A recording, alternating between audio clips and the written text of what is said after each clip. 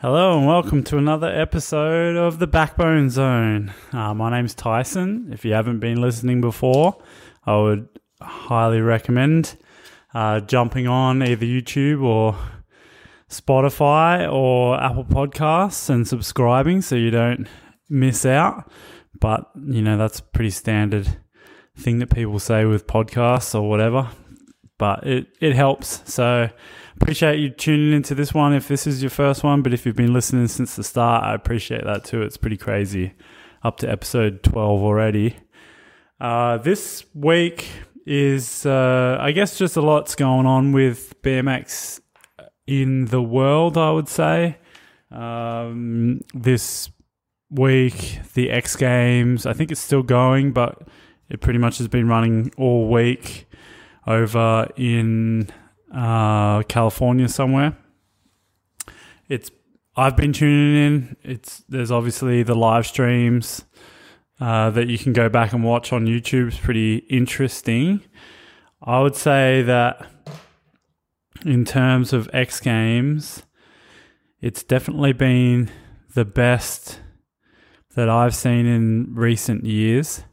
The reason why, the big thing for me was just the fact that X Games Dirt was sick, in my opinion. The jumps were really sick. They were like verging on like the Red Bull Dreamline size jumps. You know, obviously they weren't that big, but the last set was pretty massive, and there was like 6 jumps in a row and hips and all that jazz. And the dudes, I think it was the Dirt Factory is what Adam Alois calls it. But anyway, Adam Alois, I think he's from Jersey, but I met that guy like 10 years ago or so. I got to ride the trails that is out the back of John Jennings's family's house or something. You've seen it probably in maybe some fit videos, and Anthem 2 actually has a lot of Aitken rides, shreds it. It's like big steep jumps in a row. But yeah, I think I met Adam there, but he's a badass, and he definitely brought the noise with the jumps at X Games. Definitely look like trails, which was sick, along with Nutter and Jimmy Rushmore, and of course Corey Anastasio. They all built it. I was frothing to watch that. It was, you know, it's X Games, so you expect to see a lot of stunts, massive tricks, but it was sick to see in the dirt, especially like to see Jay Tui come second and Logan Martin obviously come third. That was really sick to see. David Godziak won it. Did like a 1080 twister or whatever they're called, no-handed twister over the last set. Upon watching the runs again this morning, I was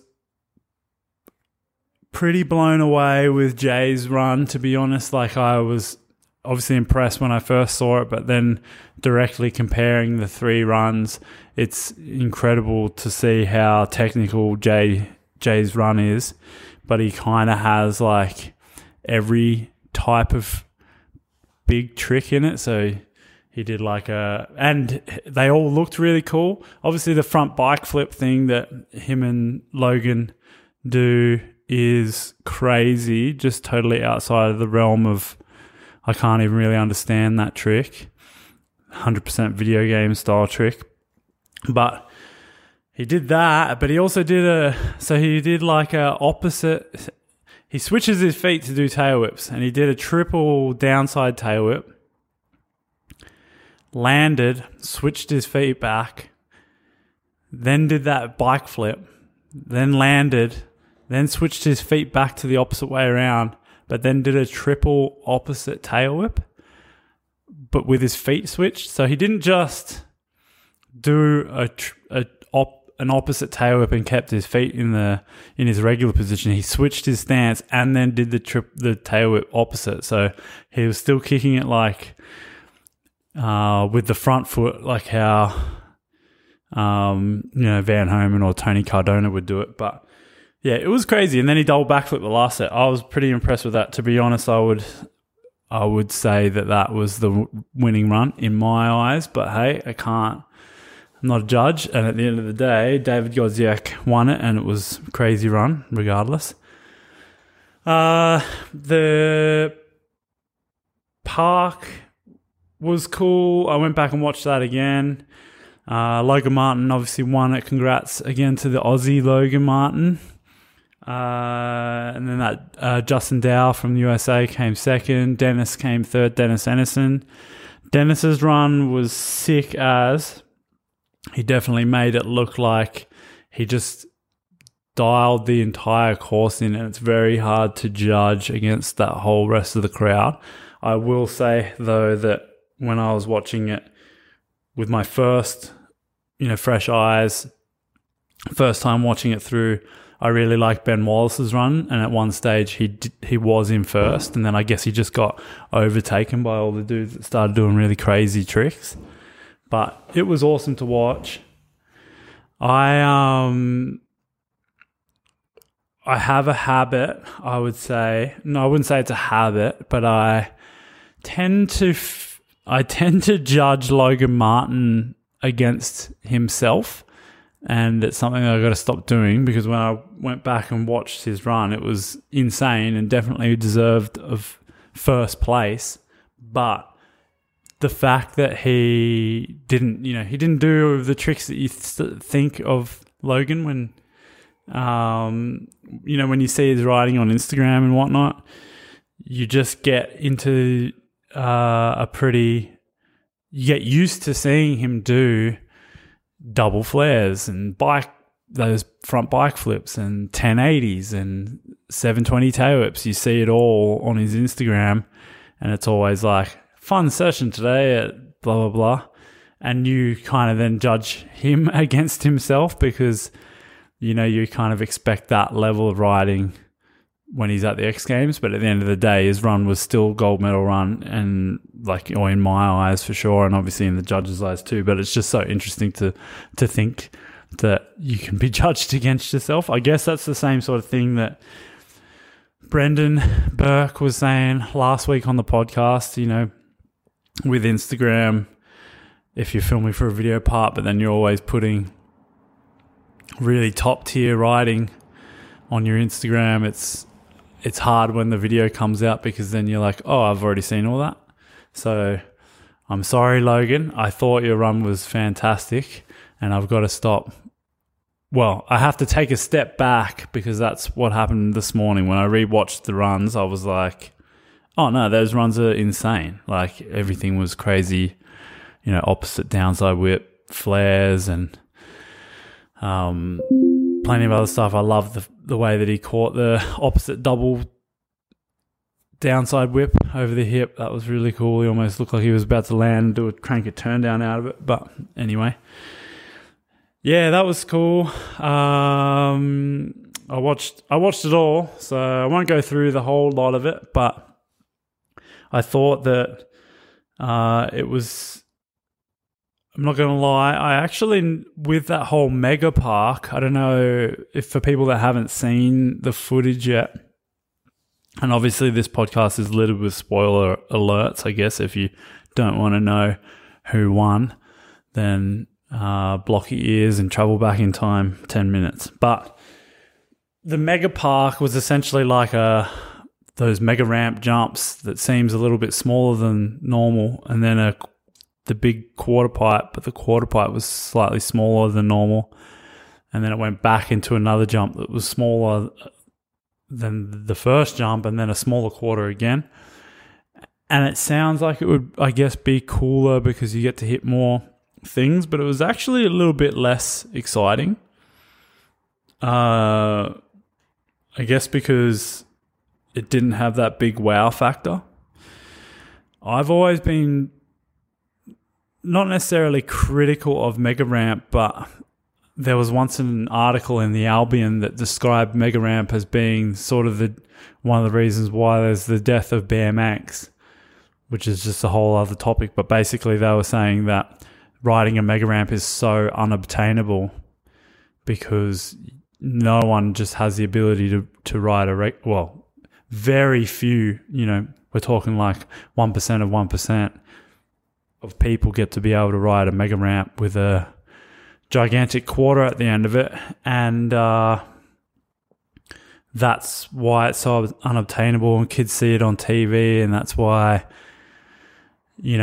kids are like, I can never ride a mega ramp, so why would I even start riding BMX? But anyway, to get back to my point, and to just go a little bit further with that article, and I'm totally just going off memory. It's been a few years since I read this article, but they essentially said that while it's such a spectacle, it's no doubt that mega ramp is a spectacle, but it's just completely unobtainable. So that's why kids don't ride BMX. I don't know if I totally agree with that idea, but it's certainly not a bad idea to explore.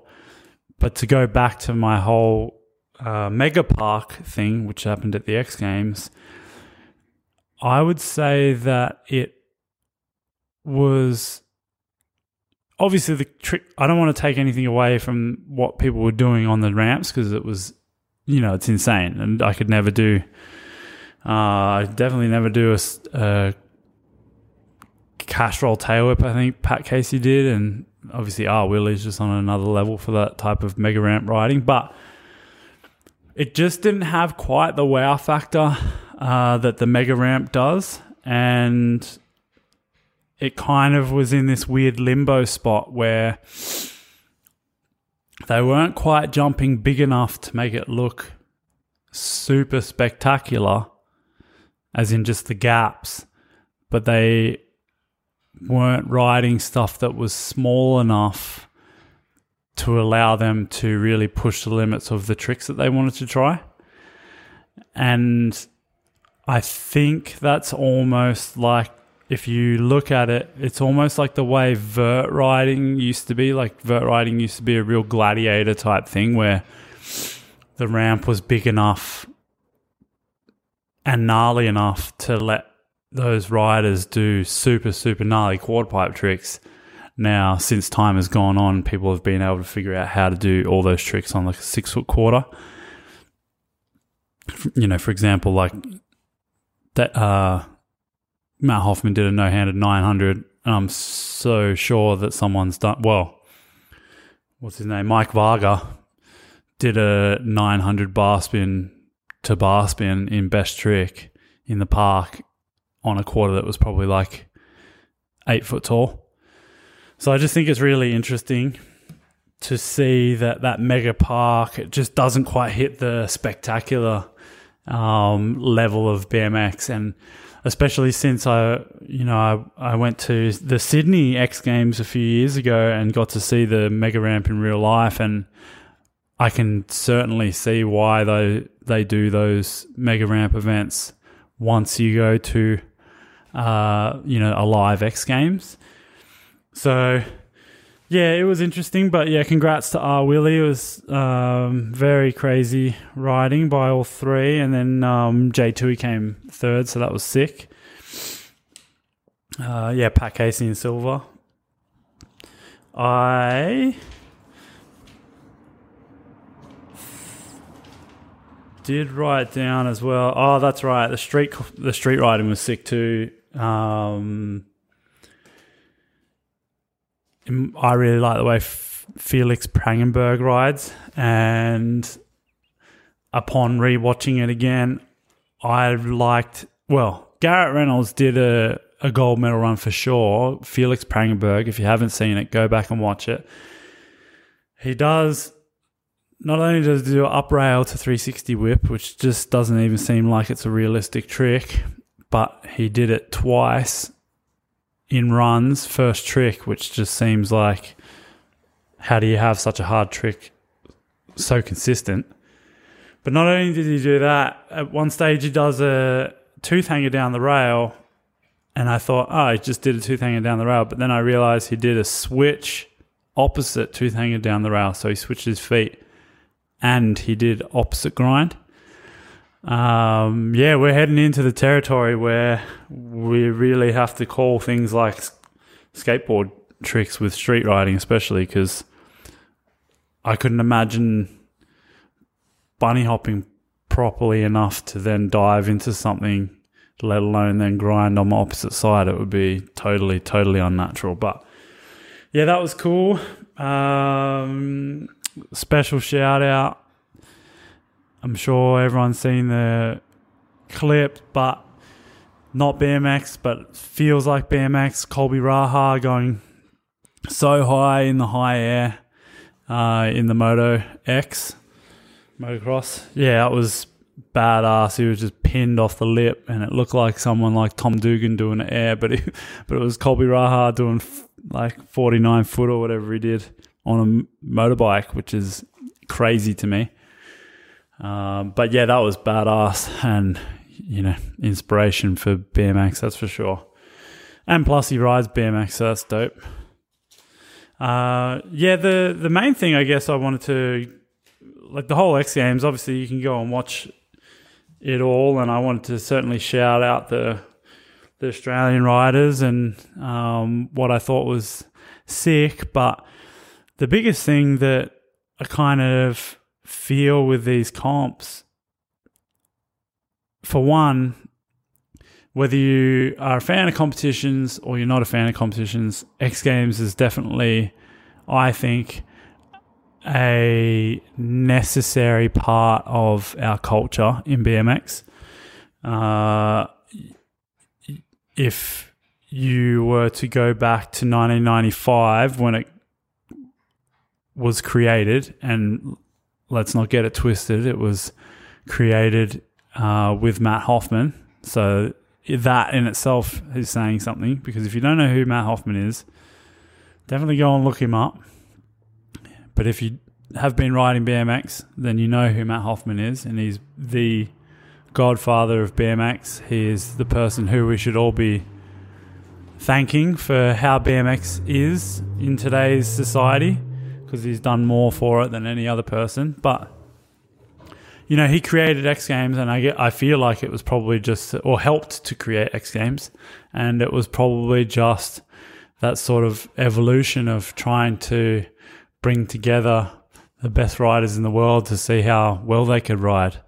And obviously it has evolved into what it is today. But I feel like the one thing that potentially could be missing, because in this, the 2022 X Games that they just held, the majority of it was held either in, I think Axel Hodges' backyard, so the motocross dude, Axel Hodges, in his backyard, and then in a couple of other backyards for the Mega Park and the Vert, not that there was BMX Vert. Then there was like a training facility for the street course, and then some sort of facility for the park course.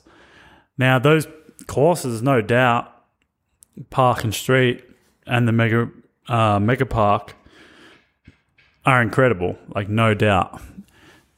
Probably, they'd have to be up there in terms of like where you would want to ride if you rode a park or a street plaza. But it just was, in my mind, I feel like it lacks in the atmosphere that an older school competition environment brings. I do think that it's cool that there's a lot of BMXs and other like action sports athletes. They're watching the riding go down, but I think there's something special, and this whole podcast has been talking about making memories. I think there's something special about being able to go to a BMX event, and even if you're just this kid who doesn't have any ties or relationship to the riders, you're just there because you want to watch something cool. That's like such a life-changing experience. And I think that by not inviting the public, it can that atmosphere disappears, and I think that atmosphere can be felt through the footage. I watched the footage, and you definitely don't feel like it's an event that you wish you were at. Oh, I wish I was at X Games the time that, Logan Martin did that run or something. Whereas that I 100% can speak from my own experience. Like, I've been at BMX Games events, like the Australian version of the X Games, I guess, but it was just BMX. And I've been there, and I can vividly remember times when people were doing particular tricks, or you're there to watch the practice, and you can feel the energy in the air, and you can see people throwing down, and it takes on a whole different meaning. I feel like even if you were to watch the broadcasts of those events on television, if you've got a crowd there, it really gives that vibe. I guess it's very similar to, I'm sure a lot of Australian audience can attest to this, but the NRL or whatever, like a lot of the games, a lot of like regular team sport games have been played during this whole COVID time with no crowds, and it doesn't have that same vibe or feeling when you're watching it on telly, like compared to the ones that you're watching when there is a crowd. You can just sort of feel that there's an energy that needs to, that doesn't need to, but there's an energy there that gives you a feeling of excitement as if you were there. So I'd like to see, all I'm saying is I'd like to see an event as special as the X Games that I know a lot of riders, whether you're hardcore or completely new, BMX lifer, old schooler, competition rider, we're all watching it.